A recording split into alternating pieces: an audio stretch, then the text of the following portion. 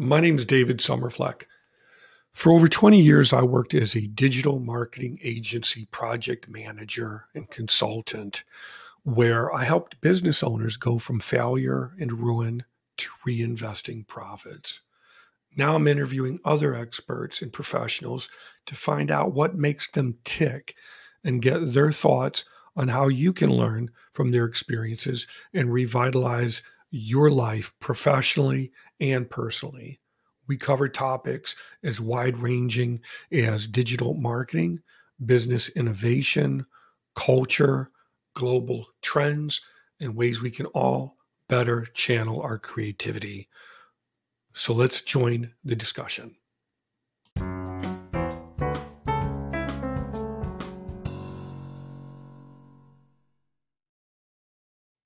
Hi there. Thank you for tuning in to the David Summerfleck podcast today. My guest today is Mickey Desai. Mickey is a podcast producer, director, editor. He hosts the nonprofit Snapcast podcast and another podcast called The Thing About Cars, which I know absolutely zero about. I might be able to change a fan belt, but that's about it. Mickey, let's start with your background and experience, if you don't mind. You're a very prolific and active podcaster. Can we start with your own background and experience, especially as it relates to podcasting? Because I know you started out as a director of business development for a company called Tech Bridge back in 2004. Then you went to Habitat Humanity, I believe. Then you did a ton of board positions. How did all of this experience drive your interest in nonprofits, which for anybody listening or watching, I may call interchangeably with NPOs? Yeah. You know, it's a very good question. I'm not sure I know the direct answer, except to say that, if we look at the really big picture, my career path has gone into and out of the corporate sector, into and out of the nonprofit sector. I still occasionally consult to the corporate sector, documentation projects, things like that, technical writing. But there was a distinct point in time where I had been working for IBM as a contractor. Okay. And I was going a little bit crazy in that environment. And, it was one thing to be a technical writer for a small mom and pop shop prior to IBM, where I had a solid relationship with my client and I could work with them hand in glove every day and deliver a finished product when the thing was finished. When you do it for IBM, that technical writing environment is very different. And I didn't have that client exposure. And I was craving that as a major extrovert. I just wasn't satisfied sitting behind a PC for 8 hours a day to just write about stuff that I couldn't have decent conversations with my client about.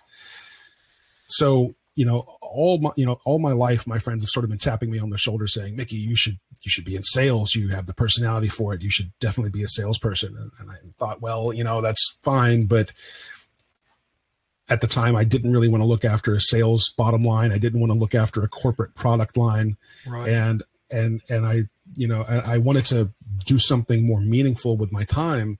And the nonprofit sector was it. And fundraising and development is sales. It is marketing and sales.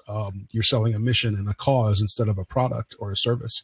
And that's how I made the leap from corporate America to the nonprofit sector. That's how I got into Tech Bridge. That's what opened the doors to Habitat and so on and so forth. And then I took this program in Atlanta, and I think there should be something similar in every major metropolitan area. And if there's not, there should be something called the United Way VIP program, which is for us was a 10-week training program. And it took executives and interested parties and gave them a 1-day-a-week class on all the intricacies of what really makes for good board leadership. And, I was already invested in the nonprofit sector at the time, but that program helped me understand how much of a dearth of qualified leadership there is amongst nonprofits across our nation in general. And the research says that hasn't changed in 20 years. Why is that, do you think? I'm not sure. I think it could just be culturally that we don't give ourselves the time to actually learn what good nonprofit practices are. And, I feel like I'm on the cusp of making this huge, sweeping generalization that we work too hard in this country. We're too profit driven, and people are, more invested in the corporate script than the nonprofit script. And a lot of people don't know what nonprofit actually means. Yeah, very true. I mean, very Yeah. true. I was a small business mentor for several nonprofits, as you well know, because I was on your podcast a few times. Yeah.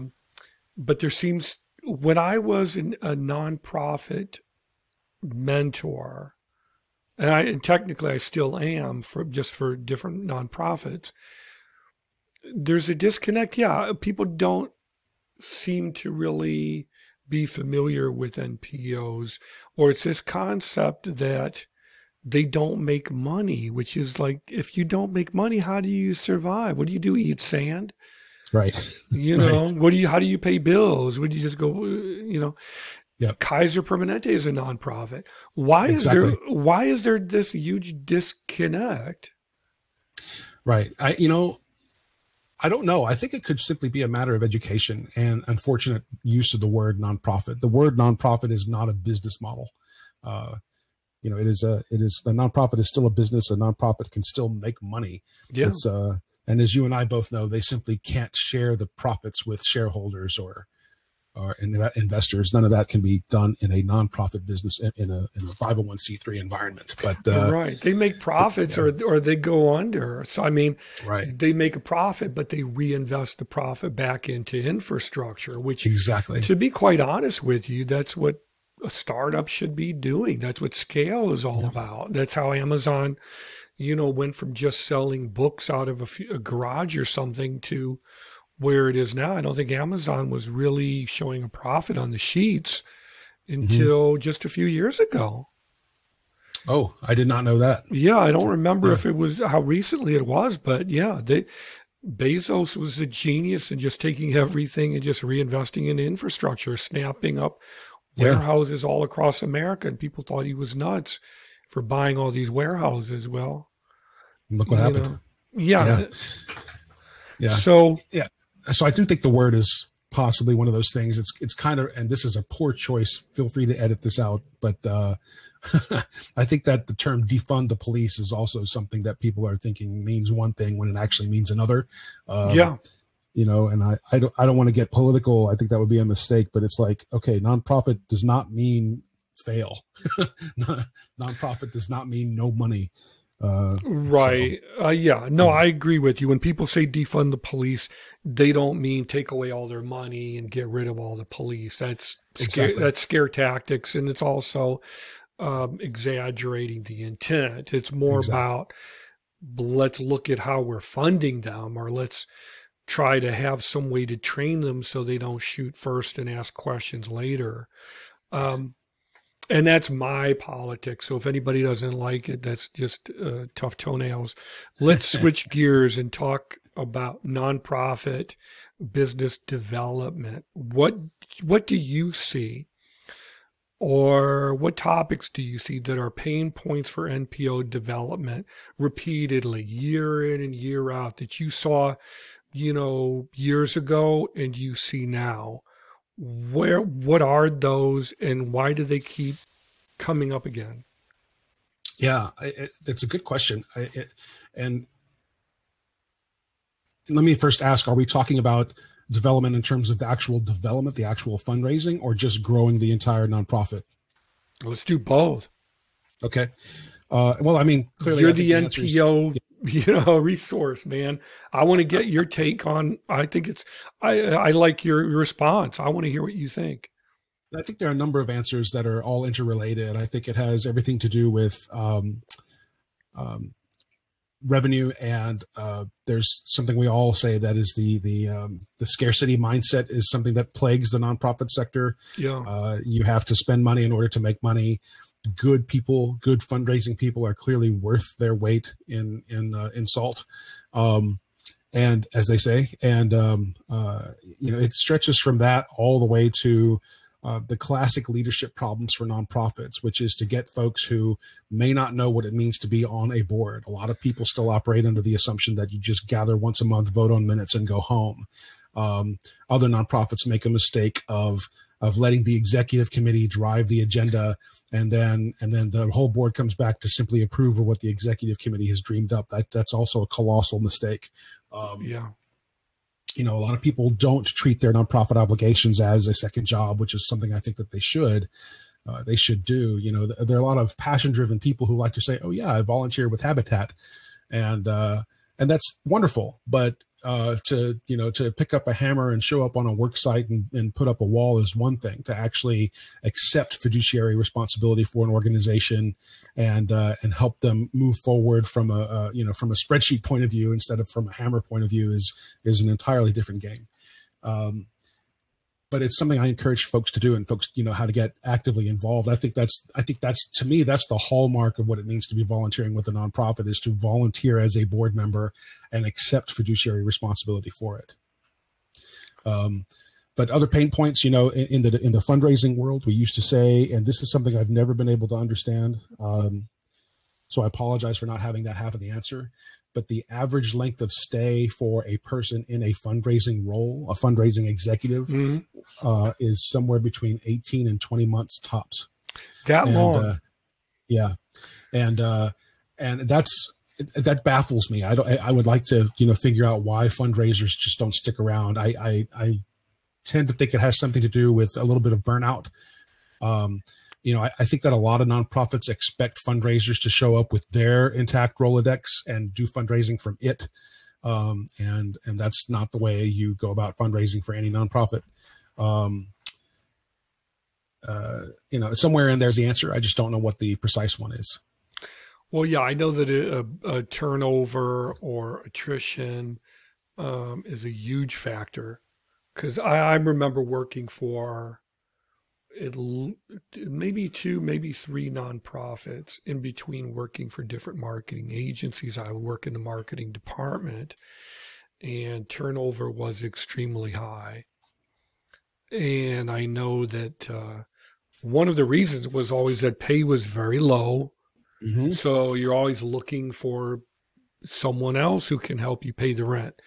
Right. And I think for the fundraisers, I think it's extremely stressful position, because so much of the financial onus of the company is on your shoulders. And obviously, if you don't have enough coming in, then they're going to dump you, and you know that. Right. So if they don't drop you, you're going to leave of your own volition and try to find some place where it's just not that heavy. Right. How do you think COVID's impacted the NPO ecosystem? I think it's sort of the same way it's impacted the for-profit world. People have had to pivot. People have had to figure out how to make their missions relevant if they can't do stuff in person. They've had to innovate and figure out how to use technology to their benefit in making programs, work for their stakeholders. There are other nonprofits who have completely put their operations on hold and have scaled back their operations to, focus on their messaging. Even if they can't provide the actual mission-driven activities, they are still letting people know that they're still around, and that stuff will be warming back up once pandemic is on its way out. There's been a variety of responses to it. In my own personal circles, I have not heard of a nonprofit failing because of COVID. I'm sure it has happened. In my own personal circles, I haven't heard it. And people in the nonprofit sector have risen to the challenge. They've innovated. They've used technology to their benefit. Some nonprofits are actually saying that they're actually changing their service provision model to strictly remote from now on. A lot of nonprofits are saying, we're going to do away with our physical office, and we're never going to go back to having an actual physical presence. We can always rent a boardroom if we need one. It seems a lot more cost effective. It always did. Yep. I think it's the irony of this is what made them open their eyes to more cost effective management approaches. If you think about it, why are you paying for this lease if you're an NPO and you're struggling and you have a cause? to support that supposedly Exactly. is paramount to you. Why are you paying this lease? So you can see everybody in their cubicles physically working in order to know they're working. Just tell them to work remotely. I never could understand that. That's right. And, it's been sort of a weird silver lining to the entire COVID cloud, which is to be put in a position to be forced to rethink how business gets conducted. On the one hand, it scared the hell out of all of us, and it made things really difficult. On the other hand, it has improved things for a lot of people and a lot of business entities. Yeah, I don't think it's over just because we want it to be over yet. Let me ask you, what's your opinion on the incubator, or I know there's another term that they use specifically for NPOs, but I'm having a senior moment. Mhm. What do you call the incubator for NPOs? I know there's Techstars that I remember getting involved with years and years ago. Um, what are some incubators that you may be aware of for nonprofits? And do you think that they're beneficial for the most part, or are they not so much? Yeah. Because my experience has been 50-50. Yeah. The truth is, I don't know a whole lot about them. I've not interfaced with them so much.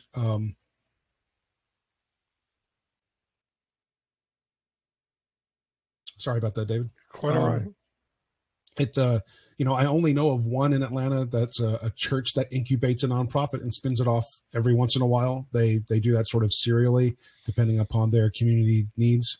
Um, in terms of an incubator that starts nonprofits and helps them grow, I'm not aware. It must exist. I just don't play in that circle.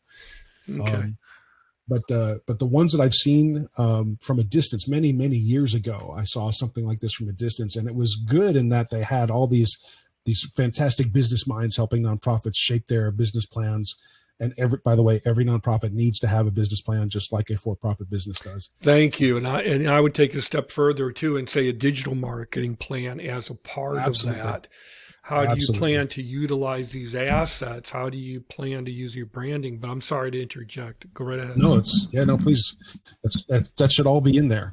I've in one of my older blog pieces, the business plan should, include a fundraising feasibility study of some sort. Are people going to write you a check, or are they just going to smile at you when you have an idea? Yeah. So at the incubators I saw back in the early 2000s, there were these great business minds that helped people sharpen the way that they approached their business, and specifically their nonprofit business. And I'm just sad to say that I haven't played in those circles in many years now. Are you at all familiar with the whole um, the whole funding approach to NPOs, of getting the investors coming on board and the big deep pocket donors?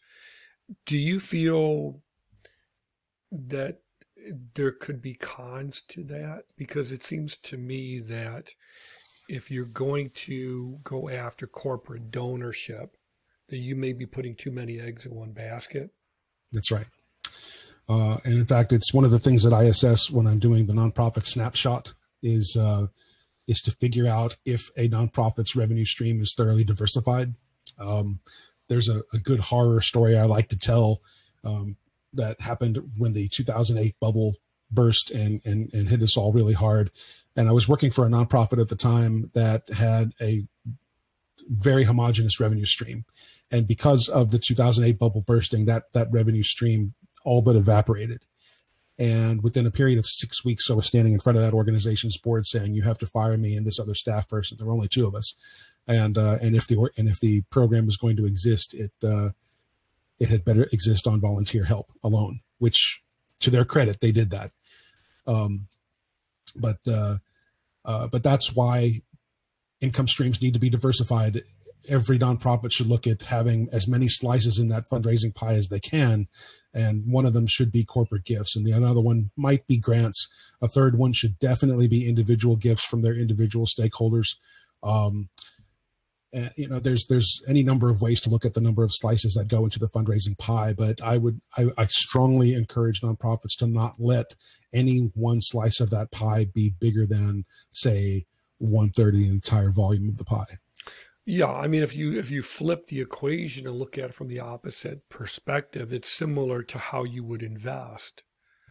Yes, You know, exactly. I'm not going to put everything I have into say Tesla or Right. what's if Crypto. if if if Elon Musk smokes another joint and says some other crazy thing, now you're going to lose your shirt.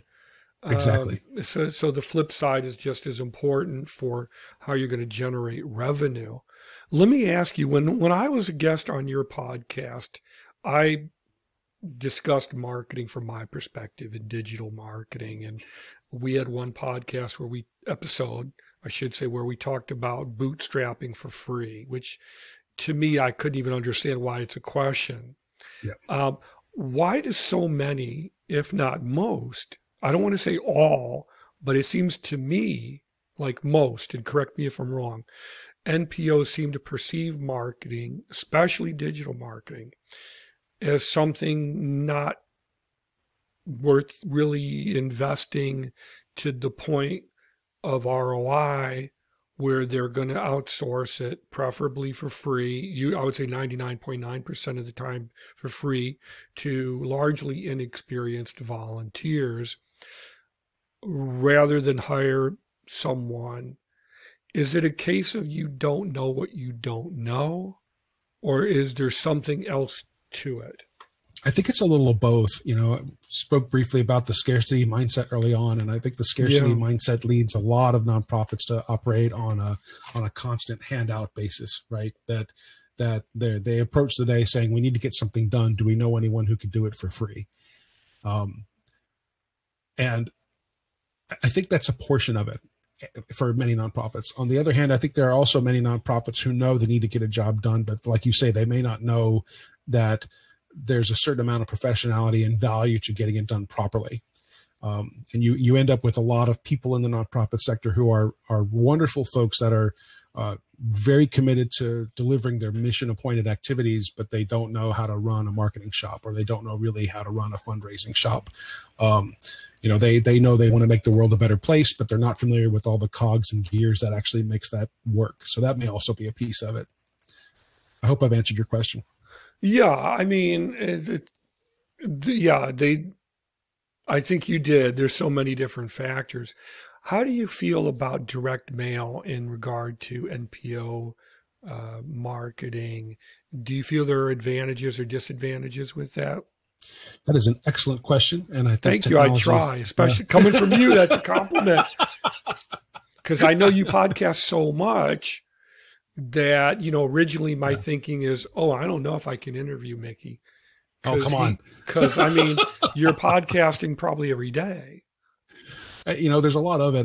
The only reason I do that way is because I think there are many stories to tell. There are many ways to look at any issue for nonprofits, and then people will call me up and say, Mickey, can I be a guest on the show? And who am I to say no if they really know what they're talking about? Right. So I'm grateful to have that abundance of content that comes to the Snapcast that way. But with regard to direct mail, I think digital marketing is changing the face of that. And there's a huge question as to whether or not doing paper mailings is still a benefit to a nonprofit. I think right now I will say, yes, there is still a huge benefit to doing a direct mail in addition to the social media, in addition to emails and whatever else you have. But the caveat there is it has to be done properly, and it has to be maintained and done with some regularity. Just like anything else, people think that you should be able to mail your Christmas cards out at the end of every year, and that should be, that should be an automatic revenue maker for you. But the truth of the matter is, direct mail and with physical paper mail takes years to build up into a viable revenue stream. And right now, I think nonprofits should still do that. I think they should be physical contact with paper mailings, at least as a supplement to what you do digitally. But people should get used to seeing, the occasional mailing from you in their mailboxes from time to time. I think that's still not a bad thing to do. But I think your point of how long it can take to build traction, to build ROI that is in any way measurable, is a really, really important point. Right. because you could very easily be spending thousands of dollars every month or every quarter and not be seeing any at all movement on that.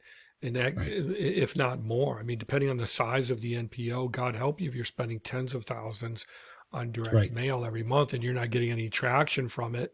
Oh, goodness. Uh, that's scary. And I'm sure there's NPOs out there doing it.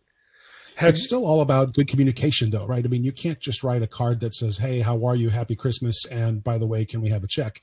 That's poor stewardship of your people. Yeah. Right. I think it has to be an extension of your overall outreach, especially with mission driven, purpose driven, supposedly purpose driven NPOs. And you have to coordinate that in with the branding too, and who your ideal consumer base is, or who you're trying to attract as an NPO. What do you think would be some good ways to begin diagnosing NPO areas for improvement? If someone were to call you up and say, Mickey, I know you got this podcast and you've been on several boards and I think you're informed with the NPO ecosystem. How can I improve my business development in general terms, or to start off with, to kickstart it? How do you begin to assess issues? This is where I would say, if you were in person, I would have to give you a hug for that question. That's just fantastic. Give me a virtual one, Mickey. You got it. Okay. But that's why I invented the nonprofit snapshot.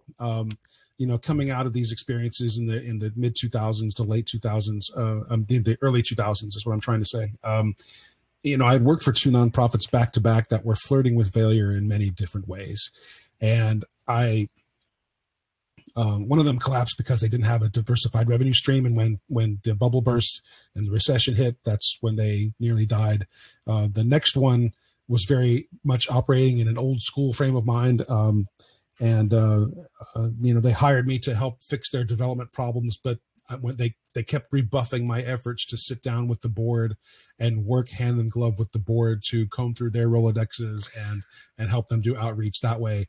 And I thought to myself, that's like 80% of my job right there, and I can't do it. I'm hamstrung from the outset because they won't let me talk to board members, which I thought that's just very odd. I had similar experiences. They did not want you to come anywhere near the board. I don't understand that. Board should be your very much fertile ground for fundraising and for fundraising action.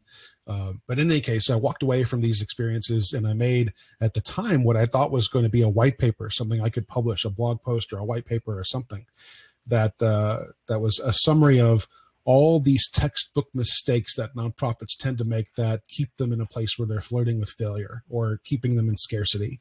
And instead of finishing that as a white paper, that's what turned into the Nonprofit Snapshot, which is a micro assessment of a nonprofit's management practices. And it was my way of at the time, very quickly being able to sit down with three people from the nonprofit to get data from all three of them that would generate a report card that says, okay, Humane Society of Atlanta, and I'm just making that up, I never did a snapshot for them. That's, you guys get a B+, and here's why. And why is divided up amongst 10 different subject matter areas. So now I'm in the process of turning that assessment into an app, and we should be alpha testing it sometime in June. Okay. I'll leave that one alone because digital marketing is my thing. Yes. I'll just say that I think in most cases, I would just be a little bit leery of the whole app thing because I don't know if you need it.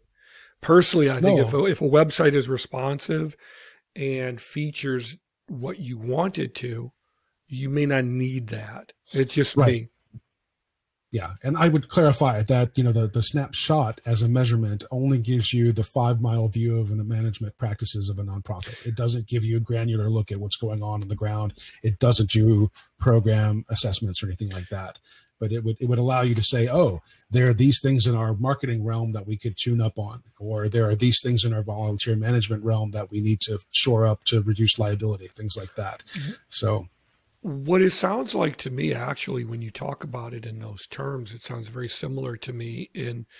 I'm sure you've seen this, but a lot of new web developers, a lot of new or small digital marketing agencies will offer like a free, enter your email address, enter your website, will give you a free SEO report. Right. And usually the free SEO report doesn't really benefit you that much because it basically shows you here's some areas we found where you could make improvements. But Right. unless you're already an expert in SEO, you're not going to know how to change meta tags. Right. You're not going to know where to go in and make these little tweaks that might or might not help you. But it sounds something like that, where submit your information, and then on the basis of your answers, we can give you uh, a report that might kind Right. of give you a kick in the pants in the right direction and help be a jump start for a more in-depth conversation. Is that fair? Not quite. It's Okay. almost fair, but the marketing effort changed. In the beginning, the snapshot was something that I would deliver as a service to a nonprofit. Now, in the creation of this app, I'm simply putting the tool into a consultant's toolkit so they can use it in the work with their client Okay. nonprofits. If they license the thing from me, it's a very quick and easy licensing figure of, once they license the tool from me, I can coach them on how to use it. It probably won't even need it. It seems pretty intuitive, but then they can, use the tool to their heart's content. And if they just want to give it away for free as part of every consulting engagement they have, then that's fine. That's what it's designed for. Well, let you plug it if you want to. Is there a way that people can test the app yet? Is it in beta? It's about to go to alpha, actually, not quite beta. So if they're interested, go to nonprofitsnapshot.org and use the contact us form there to get in touch with me. There's also a blog post that talks about doing the beta process or the alpha process for the snapshot. And there's links within that can easily contact me. And failing all that, if somehow it's not findable, people can always go to Facebook and search for Nonprofit Snapshot, and I answer all my Facebook messages as well. It works just as well as email. Okay. So I'm happy to tell people about the snapshot. I'm happy. In fact, we're looking for more testers. If people want to do some testing and get into the tool and tell me what works well and what needs improving, that would be very valuable. So solely open the door to that if folks want to give me a shout out and become a tester. Okay. Well, I've only got about 3 more questions for you. Sure. So that was not the close. But I wanted to give you the opportunity to get that in there. I wanted to ask you your take on the RFP process. Is obviously as it relates to NPOs. Mm-hmm. I kind of found the whole NPO or the whole RFP process for NPO. So for anybody listening who doesn't know, an RFP is request for proposal, where the nonprofit organization is saying, here's what we want, here's how we want it done, here are the tools we want you to use, here is our deadline, here's how much we'll pay. Now tell us why we should consider you. So it's sort of like The Bachelor. I'm not excited about the RFP process. I got to be honest, I never was. How do you feel about it as it has been used? And then I'll let you go from there. Yeah, I think this may be a very short answer. And my very short answer is I think it can unnecessarily bureaucratize the vendor selection process for a nonprofit. And unless a nonprofit is large enough to warrant a more objective assessment of who it is that they're going to hire, people probably don't need to do an RFP process to figure out who they need to work for them. Am I answering your question?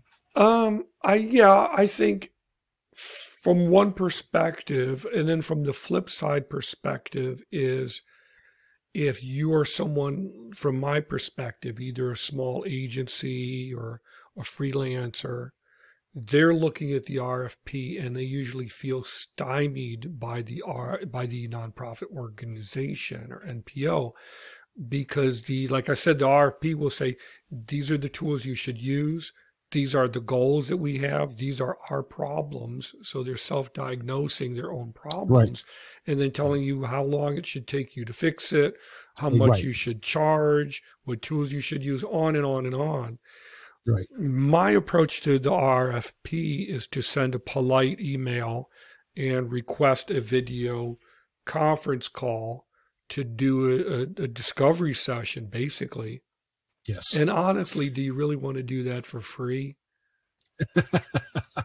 You know, it's one of those weird things. It's like, if that's what it takes to get the job and to get in to help somebody, then yeah, I'm happy to do that for free. But So to, yeah, to couch that first call in terms that are actually useful to them and not costing me anything to produce, that's kind of tricky.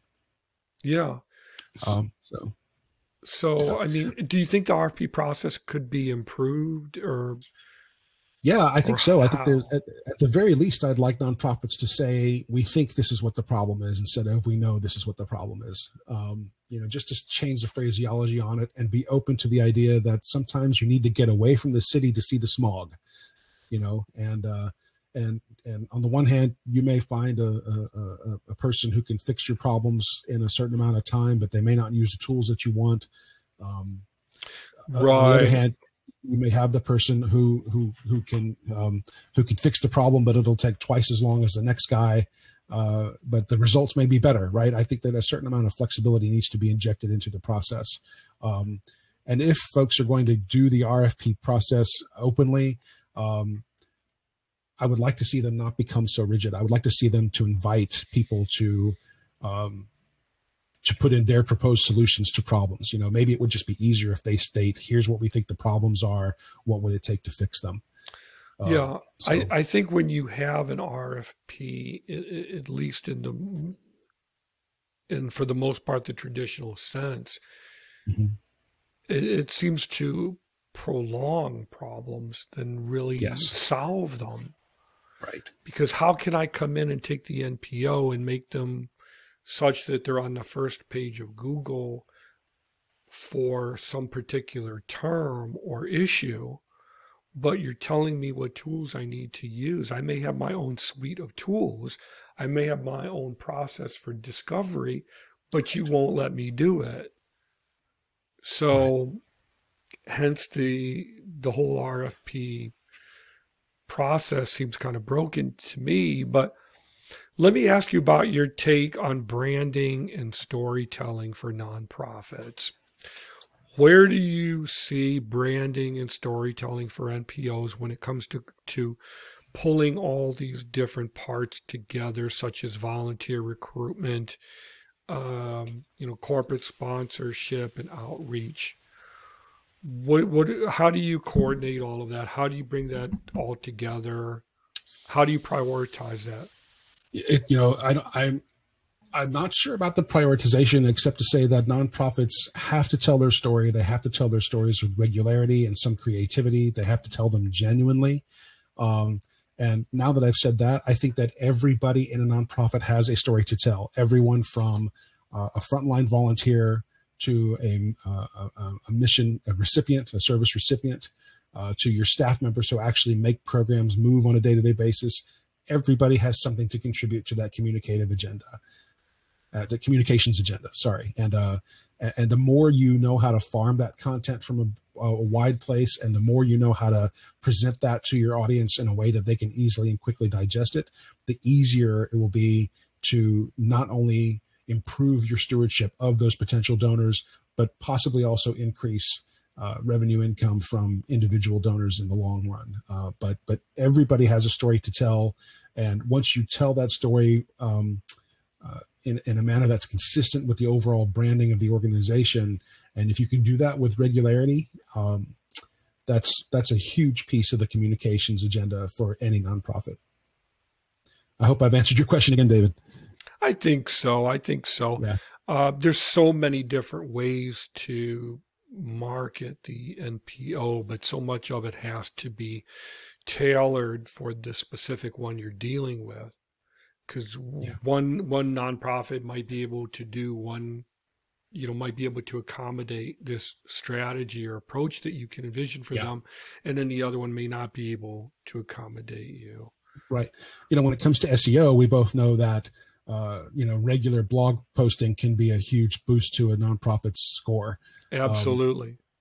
And so again, you need that content, and if it means you're doing a weekly blog, then you need weekly content, and your readers, your stakeholders are going to know that you're just recycling the same article over and over again if that's what you do, which is why I say everybody in the organization has a story to tell, and they do. Everyone from the executive director all the way down to your interns. Everybody has a story to tell, something that hasn't been said in a voice that your stakeholders haven't yet heard. It's there. You just got to find it and present it.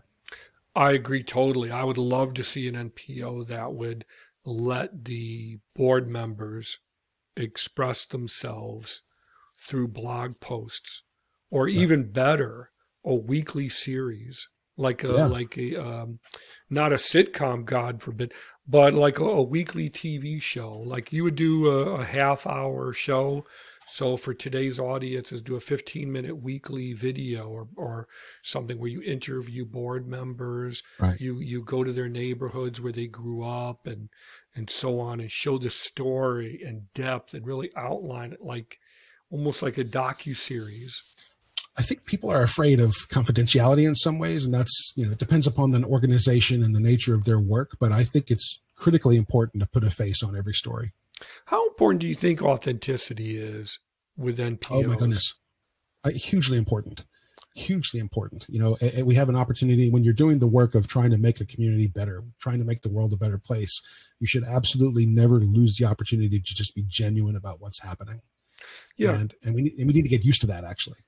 Yeah, because when you were talking about that, and I know it's very, very true, where so many NPOs are very hesitant to be forthcoming with information, and I understand totally they may have legal issues to be concerned with, but the more forthcoming you can be, the more you can convey to the public, and certainly to your ideal preferred consumer base, the more you can kind of matriculate them or enroll them, exactly, into what you do. So they're involved. They want to see what's going on.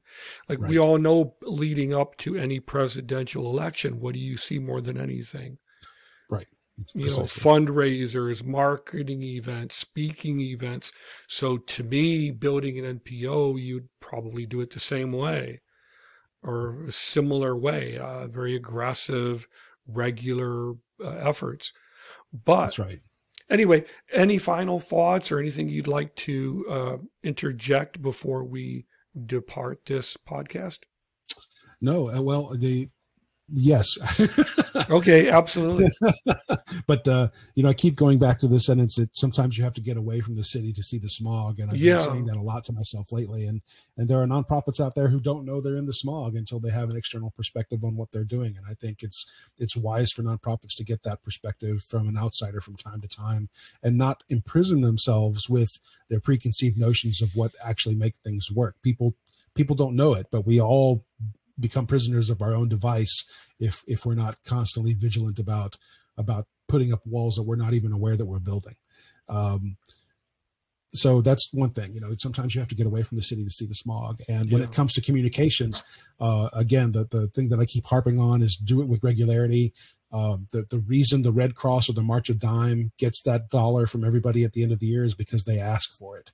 So don't be afraid to ask for it, and don't be afraid to develop genuine relationships with your fans and your friends, and to just, enfranchise them, right? Bring them into your family as part of your branding efforts. And then asking for that dollar at the end of every year or at the start of every summer or whatever becomes easier if you've done your job properly. So those are the two things that I would leave with my audience with. Okay. Well, Mickey, let me let you get in the final word since you're the guest. If anybody, tuning in wants to get in touch with you and learn more and get help from you with their struggling nonprofit, or to get insights from you, how may they best reach out to you? Thank you, David. The easiest way, again, is to go to nonprofitsnapshot.org. Easy to find me there. Contact us form lands right in my mailbox. And if you're interested in the podcast or the work that I'm doing with the nonprofit Snapcast, that website is Nonprofit Snapcast, all one word, no underlines, no dots, nonprofitsnapcast.org. And or LinkedIn for that matter, Mickey Desai. Find me on LinkedIn, Mickey Desai. Totally searchable, and that works also just as well as email. So I'll welcome a contact from anybody. Okay. And to summarize things, or let me just say to tie things up in a knot, I am going to ask for it. So for those watching this or listening, if you've enjoyed my interview with Mickey, please give us a positive review. Don't forget to subscribe. You can listen to other episodes of this podcast by going to anchor.fm/SOMERFLECK, my last name. And if you'd like to apply to be a guest or book me to be a guest on your own podcast or submit a question for our listener question episodes, please go to dms.blue/podcastguest. So thank you, Mickey, and thank you out there for listening or watching this. And please tune in to the next episode as well. Take care, everybody.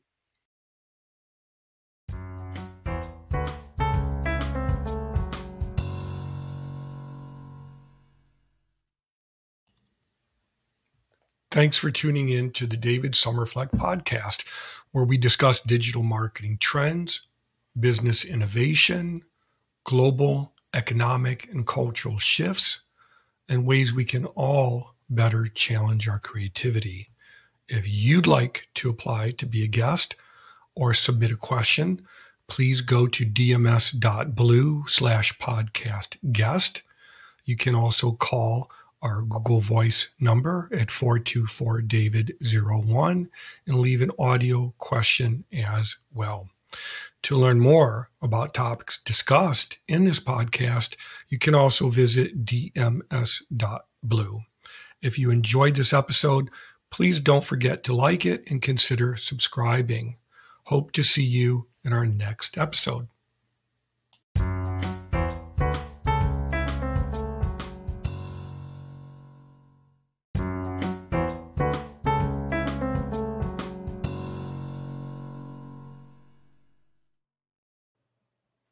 Thanks for tuning in to the David Sommerfleck podcast. I really appreciate it.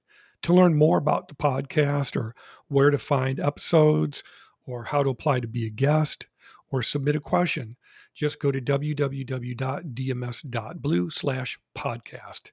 Thanks again, and hope to meet you in the next episode.